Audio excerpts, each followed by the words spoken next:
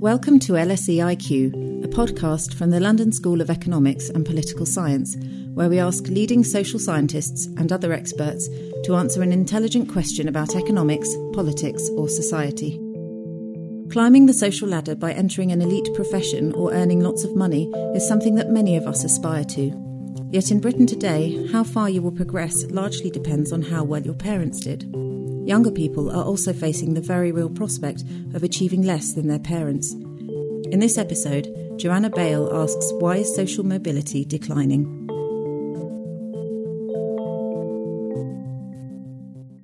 Rich, thick kids do better than poor, clever children. And when they arrive at school, the situation as they go through gets worse. Those were the words of Michael Gove when he was Education Secretary in 2010, as he cited research which showed that children of low cognitive ability from wealthy backgrounds overtake children of high cognitive ability from poor backgrounds before they even arrive at school. Here's former Prime Minister David Cameron at the 2015 Conservative Party conference, echoing those concerns. Now, if we tackle the causes of poverty, we can make our country greater. But there's another big social problem we need to fix. In politicians speak, a lack of social mobility. In normal language, people unable to rise from the bottom to the top, or even from the middle to the top, because of their background. Listen to this. Britain has the lowest social mobility in the developed world. Here, the salary you earn is more linked to what your father got paid than in any other major country. And I'm sorry, for us, the Conservatives, the party of aspiration, we cannot accept that. Social scientists measure social mobility as absolute or relative.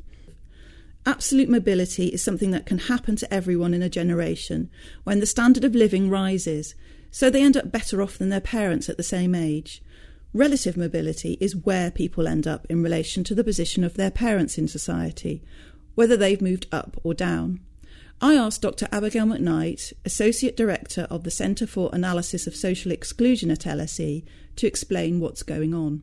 What we saw in the UK, certainly over the 80s and 90s, we had strong economic growth, and we had growth in absolute mobility. Children were doing better than their parents did in real terms, in terms of their income, in terms of their earnings. So overall, we saw this boost in absolute mobility, everybody being better off, and it became an expectation that our children would do better than we did. Interestingly, at the same time, we measure falls in relative mobility, but because everybody was getting better off, we cared less about that. So people didn't notice it so much because we were all doing better. We were all doing better, and our children were doing better. There's a big expansion in professional and managerial occupations and associated professional occupations, which meant that there was still a good chance, if you came even from a quite low income family background, or being able to fill those spaces, there was more than enough for those children from advantaged families to be able to fill those spaces. So there was all this extra room that other people could fill in as well. But when economic growth started to slow down in the run-up to the 2008 crisis, everything changed. Since the crisis and that earlier slowdown in growth, we see what we call less room at the top, or no expansion in this room at the top. And that's when it becomes much more problematic in terms of boosting social mobility. So absolute mobility now we believe has fallen. So our children, and there have been many research reports coming out over the last sort of 7 or 8 year period, showing how children, our young people of today, the millennials, as they're often referred to, are not doing as well as their parents did before them in terms of home ownership, in terms of income and earnings, and across a whole variety of different measures. Dr. McKnight explained how declining social mobility is damaging our economy and our society. We think it's a bad thing because it's a waste of talent, really, of the children who don't go on and succeed. So it's a waste of talent that affects them, their families and societies overall. So it's likely to mean that productivity and growth are lower as a result of the fact that we waste talent by these children who are perfectly able or unable to succeed, and possibly some of those in the most successful jobs not necessarily having the best skills to be there.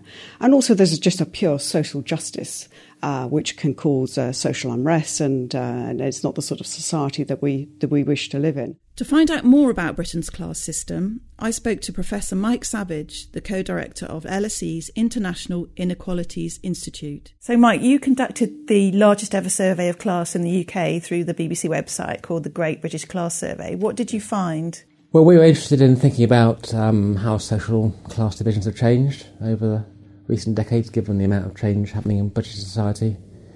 And we were particularly interested in thinking about whether the old-fashioned divide between the middle and working class had been replaced by more subtle, more complex divisions. And what we found out was that indeed that things have changed, and in particular the very rich people at the top, the most affluent, elite people, have pulled away from the rest of the population. So we argued there's a kind of new elite class in Britain.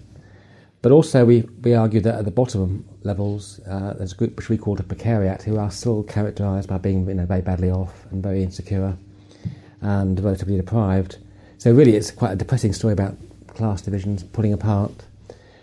In the middle layers of the social structure, if you like, it's much more complex, and people can have subtly different amounts of money, cultural resources, social networks. So I think the idea that you can pigeonhole people into middle and working class is not so clear now. So tell me more about the elite. How do you define them? We defined the elite in terms of having three kinds of capital. So we talk about economic capital, which is your income, your savings, the value of your house.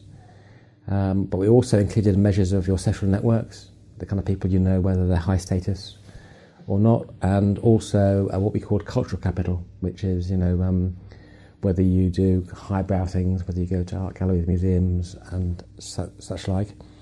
So for us, the elite scored very high in all those three characteristics. So just being wealthy, just having a high income, wasn't just about money. It also translated into having social networks and having advantages in terms of cultural resources and such like.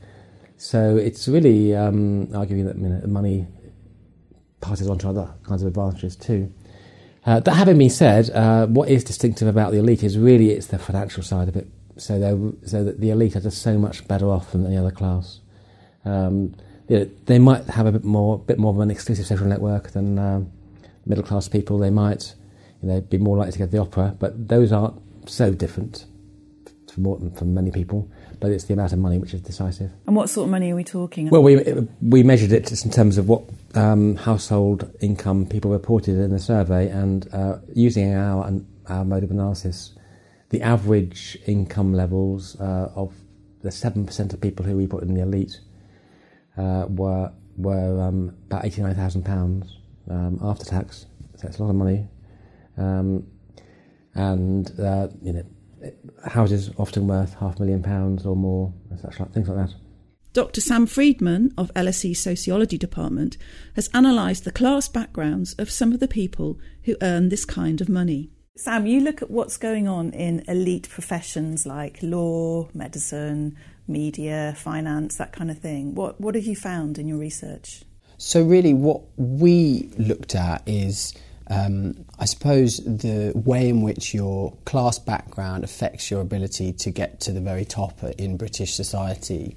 And I suppose most of the focus of work in this area up to this point has been on what's often called fair access. So who gets into these jobs, and how does your background affect your ability to get in the door in the first place? But often in that agenda there's a sort of assumption that once you get in the door, everything is a nice level, even playing field. And we were sort of wanted to question that.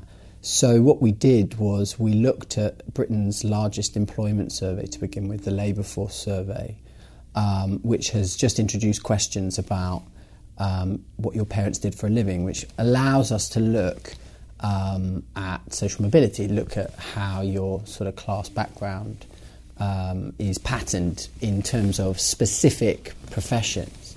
And then what we did was look at earnings in those professions by social background as a sort of proxy for your ability to sort of progress within that profession. And the results were really quite striking. What we found was that those from working class backgrounds earn significantly less, about 17% less, in a range of different elite professions.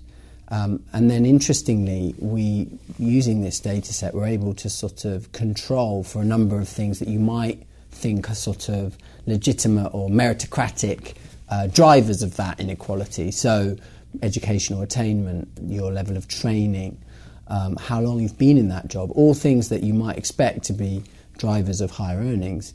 And what we found was that even when you control for that, you find that across these top professions in the UK, those from working class backgrounds are still earning around 7% less than their more privileged colleagues, even when they're otherwise exactly the same on all of these measures.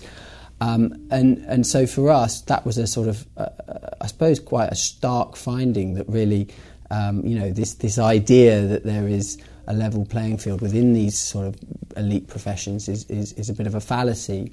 And there were some other interesting sort of allied findings there. So we found, for instance, that there's a sort of double disadvantage if you're a woman from a working class background in these professions. We found that also this sort of class pay gap is even more acute in particular professions. So, lo and behold, the City of London and the sort of finance professions is one of the really key areas where we find a really strong pay gap. Similarly, medicine and IT, and again, also we found that this is a geographical phenomenon as well. It does seem that your class background affects your ability to get on more in London than anywhere else in the UK. Why do you think that is? What's holding people back? Yeah, I mean, I think it's an interesting question, that, and that's really been the sort of focus of the second stage of the project, really, the why question. And to get at that, what we've done is we've focused on four sort of elite professions, and we've tried to look at them in depth, usually through the lens of a sort of case study of a particular firm within that profession. So we looked at accountancy, we've looked at television, we've looked at architecture, we've also looked at acting, which has been in the news a lot around the sort of the stereotype of the public school boy actor getting to the top, the Benedict Cumberbatches of this world. And I think obviously there are lots of drivers that are quite specific to the occupation, but we have found that there are some sort of, I suppose, common drivers across these. One of the interesting ones that we found is there is a sort of culture of sponsorship that's quite informal, often quite hidden, but that's very powerful in structuring people's careers in elite occupations. It's a sort of, in accountancy they talk about it in terms of who's partner material. And if you are identified normally very early on in your career as being partner material, you're then put on a sort of obvious fast track. And that is normally quite an explicit sort of sponsorship relationship with somebody quite senior who's able to scaffold your career, who's able to allocate high-profile clients to you, is able to give you sort of bespoke advice about the careers that, or the particular sort of options you might take in your career path. And I suppose the interesting thing for us was that we were one, I suppose the question is, well, what's that got to do with class background? Well, what we found is that actually when you look at the sort of ingredient for how these very strong bond relationships are formed in the first place, what's the sort of ingredient that fuses people together in the first place, is almost always something that's actually not really to do with work. It's to do with some sort of more class cultural similarity about sharing particular sort of interests, tastes, hobbies, things like that. And often when you got people to narrate the sort of genesis of these relationships, it was those sorts of interactions. And I think, that those sorts of things are in a way seem very powerful to explaining why you see, particularly at the very top of the firms we were looking at, quite a homogenous group of people from quite privileged backgrounds. Abigail McKnight has found that less able richer kids are 35% more likely to become higher earners than bright poor kids. She explained that richer parents create what she calls a glass floor to ensure their children's success regardless of academic ability. So parents are doing exactly the right thing, which is to try and ensure that their children have the best possible outcome that they can. So to succeed in life as best they can. And what parents do is to try and help them as much as possible through all the different means that they have available to them. When we live in a very unequal society as we have in the UK, you're starting off with a group of parents who have very unequal means to help their children to succeed. So it's perfectly reasonable for those parents to be working in that way. And what they do is they exploit the structures and the processes that we have within the UK society to gain that advantage. But it has big implications for other children and for our society that we live in.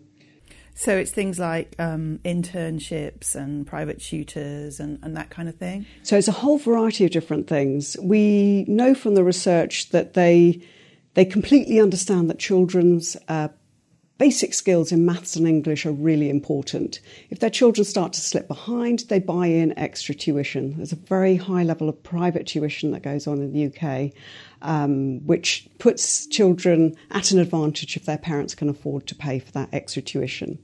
And that's both in the state system as well as in private fee-paying schools. Parents still buy additional tuition for their children to make sure they have those really important skills that we know are linked to success later on. The other things they do are about helping their children develop what we might call soft skills. So these might be about behaviours. They do things that help them to improve their self-esteem and confidence overall. So those kind of soft skills, which we know employers actually are using as part of the selection process into some of the best jobs. They do actually, where the money is there, try and ensure their children have a place at a very good school. That might be within a state school by moving into a catchment area for a good school, exercising the choice that's within the state system.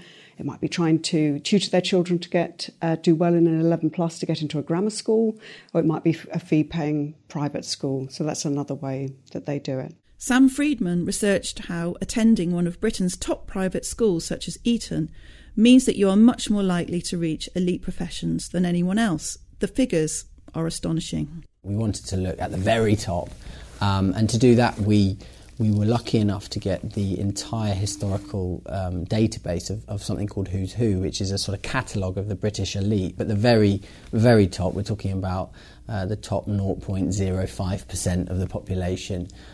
So people really normally who have got to the most prestigious position within their profession, so judges, fellows of the British Academy, positions like that. And what's fascinating about this database is that it has data on the individual school attended by each entrant. And this allowed us a really sort of unprecedented ability to look at the power of, as you say, these very elite public schools in the UK, which have a real hold on the British cultural imagination and are often speculated as being the sort of behind the British establishment and constantly churning out the leaders in our society. And we really want to put that to empirical test. And again, the results were really quite striking. At one level, we found, that over time there has been a significant reduction in the power of these schools. Their old boys are not as readily found at the top of British society as they were 100 years ago. But the decline needs to be seen very much in the wider context of persistence rather than sort of outright sort of cessation. Some of the stats are quite incredible, really. We compared the chances of reaching who's who if you went to one of these schools compared to anyone else in the population. And alumni of these 9 what are called Clarendon schools. So you mentioned Eton, there's Harrow, St Paul's, Winchester, Merchant Taylors. Your chances of reaching the elite if you've been to one of those 9 schools is 94 times that of somebody who has gone to any other school in the UK, and that's still today.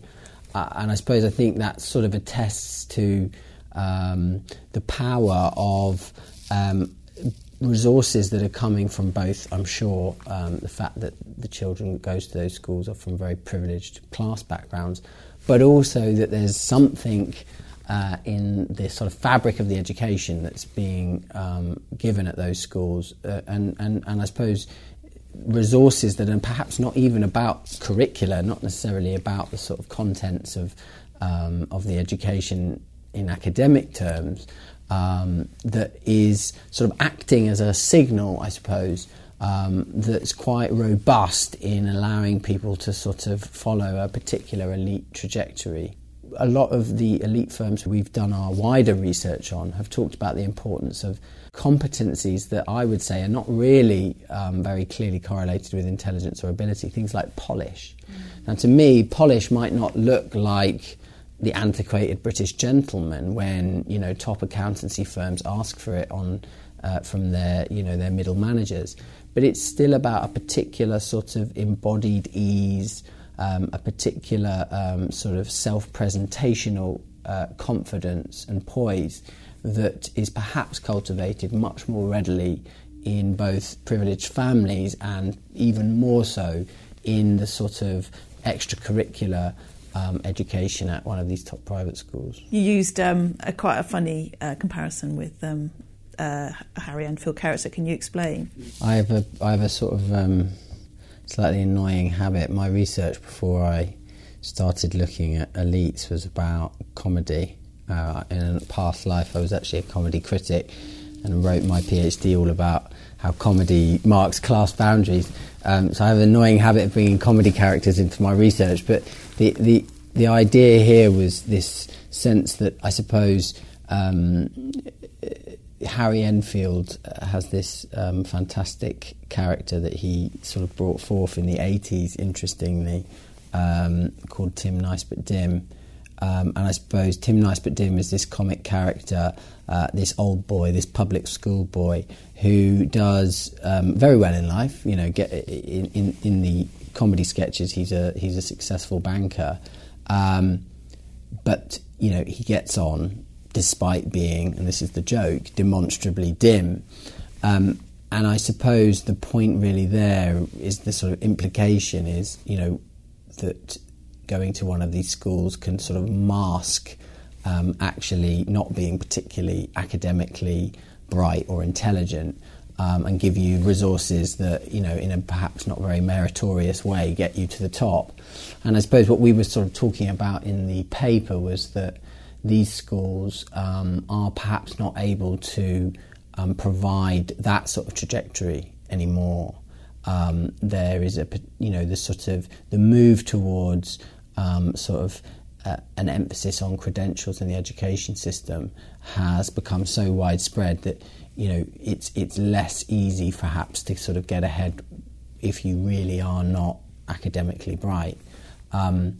But so our point was really that Tim Nice But Dim may not be able to get to the very top of British society, but I suppose our point really there was that the non-educational resources still play a role, and so Tim Nice But Dim is still doing well, and certainly better than he perhaps should do if we were living in a society that truly rewarded merit, ability and intelligence as it should. Our point is that while 100 years ago Tim Nice But Dim may have become a High Court judge, nowadays he may only become a lawyer. I was interested to know what our experts would do to help improve social mobility, Mike Savage talked about the influence of Thomas Piketty, the celebrated economist whose work focuses on wealth and inequality. Yeah, so really the interest in inequality has really mushroomed in the last 10 or 15 years, and I think a lot of it is driven by the American experience, because in America, more than any other country, the 1% have really surged ahead. I think a lot of the interest comes from concerns about taxation rates and how governments have reduced taxation on high earners in many countries, including the UK, as well as in the US.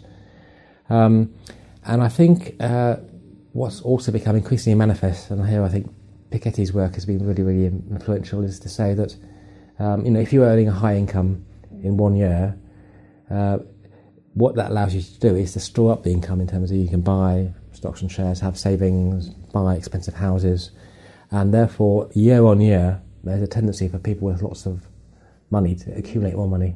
And so I always think it's a bit like climate change, that unless you do something about it, the situation will get worse in terms of people with lots of resources will just get more and more resources and they'll pull further ahead.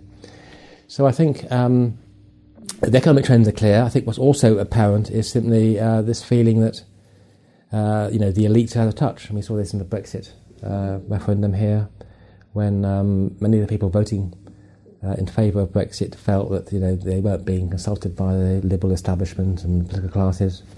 We saw it with Donald Trump's election in the US. So I think a lot of people are worried about the future of societies, how politicians are out of touch, how they don't feel included in society, which is all to do with the fact that the wealthy elites are pulling away, I think. So economic issues also overlap with political issues. Thomas Piketty proposed a 1% annual wealth tax, and obviously there are also people talk about inheritance tax and other kinds of taxes. Is there anything else you think that should be done or that could be done to try and counter this? Yeah, no, I think taxation has to be crucial, and I think increasing taxation, both in terms of income taxation at the top, which is something which the Labour Party proposed at the last election, would help. It is interesting that inheritance tax, it's not popular if you ask people, even though most people won't benefit from, they won't have to pay inheritance tax. Nonetheless, there's not a huge support for it, which is rather surprising. And what about education? Do you think that's an important factor, or do you think it's irrelevant, really? Well, education is one of the things we look at in our book, and I think we have a long history of thinking if we improve education, that will resolve inequality. But actually, that's not the experience, because what has happened in many, if not all, societies in the Second World War is that big investments in education, growth of universities, growth of higher education, has gone hand in hand actually with the increase of inequality. And actually, many of the elite universities, they are largely educating very well-off kids. So I think education is obviously a good thing in its own terms, and it allows people to get skills and feel empowered and so forth. But I don't think it's enough by itself to tackle inequality unless there's quite careful thought about how you really widen access, or you create innovative ways of teaching which engage different kinds of people. So I think the idea that you can kind of just put more money into education as a means of resolving inequality it doesn't work. I also asked Abigail McKnight about education. Obviously, the state can't really compete with wealthy parents and the amount of resources wealthy parents have to bring their children on and to give them all the advantages. So do you think there are wider issues here, that there are wider policies that could be implemented to try to help? Yes, absolutely. So we've written about what we call the arms race in education, where we have very high levels of economic inequality, where money can buy you higher levels of educational attainment. That's not just in terms of, buying a qualification. We're talking about all of the things we've discussed so far, and about getting good places in universities or further education, that where those very high levels of inequality exist, it's very, very hard for a state through public expenditure to try and iron out those differences. Also, where there remains a very high return to certain qualifications, then this will perpetuate the system. We write about this, and we say in an arms race between the state and wealthy parents, the state can't win in terms of that. So your education policy is limited in terms of trying to tackle those inequalities. Here's Sam Friedman on how he would change things for the better. It's quite obvious that one of the things that needs to happen, that isn't happening at the moment, but that there is sort of signs that it might be happening in the near future, is simply that social mobility is actually measured, monitored, and thought about in the routine workings of elite firms and organisations, and that means ultimately collecting data on it. At the moment, that's not done, and part of the reason that's not done is that class background is not a protected characteristic. So, perhaps at the root of this is, if I was Prime Minister for a day, it would be a very thorny and difficult thing to do and define, but I would try and make social class background one of our protected characteristics, and compel organisations to collect data on their staff in that way, so that there is a sort of scale. We have an understanding of the scale of the problem, and I think in that sense you can sort of take a lot of cues from the brilliant work that's been done around gender and ethnicity on that front, and you see the way in which organisations, particularly around, for instance, the gender pay gap, are being forced. Their hand is being forced by government to actually seriously redress these issues. And of course, that's not going to necessarily change everything in this regard. A lot of these things are structural and they're societal in terms of their drivers. But I think that would probably be the most obvious single thing that you could do to bring about change in this domain. Mm-hmm. Would you do anything about the private school system if you were Prime Minister? Yes, I'd abolish all private schools. I would say that as straightforwardly as that. I find it hard to see, but I'm also aware that that's the sort of thing that you might say on a podcast, and then 20 years later, right, come back to haunt you. I don't know. That's quite a controversial thing to say, but it's a fair comment. I think it's one of those difficult ones where, I think in my mind, in terms of the reproduction of advantage in Britain, it's just one of the most clear-cut sort of inhibitors of fairness. So, it's an obvious candidate. It's not to say that there are easy ways to create a fully equitable education system, and in terms of how you set up other types of schooling, but I don't think private schooling is any way the answer. In terms of, it's similar to me in terms of inheritance tax and things like that. I sort of, to me, those are some of the most obvious political levers to redress these sorts of issues, but they're not very popular. No. Interestingly enough. Isn't it the case in Scandinavia, where there's not so much of this inequality, that there is a much smaller private school system? There is. There's lots of education systems which have much smaller private sectors, and their private sectors are often sort of more lifestyle orientated, sort of Steiner style, rather than this. We've got obviously a very long history of sort of elite formation through a particular type of private school education, and which is embodied by those Clarendon schools. But you would see hundreds of other private schools in the UK actively trying to sort of mirror those schools. Finally, Abigail McKnight's solution to improve social mobility. The really big thing is to tackle economic inequality, because of all of the other things come down through those channels. The fact that parents in one generation have got very unequal means in which they can use to improve the outcomes of their children is the biggest driving force. You can play around and improve the structures and things that are in place to try and even out those differences. But to start with, the playing field is not level. And until we address economic inequality, we can't really address the very high levels of poverty that we have, the low levels of social mobility that we have, and the extent to which these then will continue to be perpetuated into the future. So we need to think about taxation seriously. We need to think about how we might tax capital and wealth. I was talking to Abigail shortly after the leak to the media of the so-called Paradise Papers, which detailed how the world's biggest businesses, heads of state and global figures in politics, entertainment and sport have sheltered their wealth in secretive tax havens. What we've seen over the last few weeks is how those who've got very high levels of income and wealth are able to avoid paying the same levels of tax that the rest of us pay. So when inequality goes up, then you get greater concentration of income and wealth in the hands of a few who then are paying low levels of tax. That reduces the amount which the government can then spend on the types of policies, services that we all benefit from, and it reduces the tax take overall, and it continues to increase inequality. So our experts agree that declining social mobility is bad for Britain.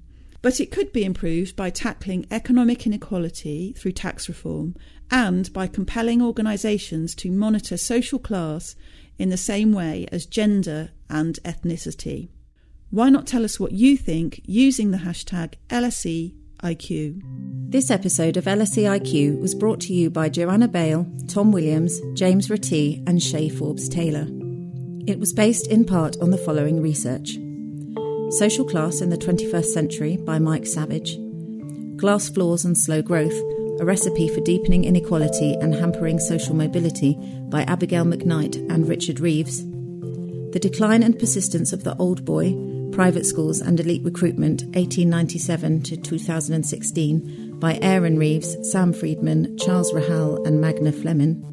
And The Class Pay Gap in Britain's Higher Professional and Managerial Occupations by Daniel Lorison and Sam Friedman. For more episodes of this podcast and to subscribe on Apple Podcasts and SoundCloud, please visit lse.ac.uk/IQ or search for LSEIQ in your favourite podcast app. In our next episode, we ask what makes a great leader. This will be released on Tuesday, 9th of January, 1 week after our usual release schedule for the first Tuesday of the month. We hope you'll join us then, and in the meantime, please consider leaving us a review on the Apple Podcasts app or on iTunes.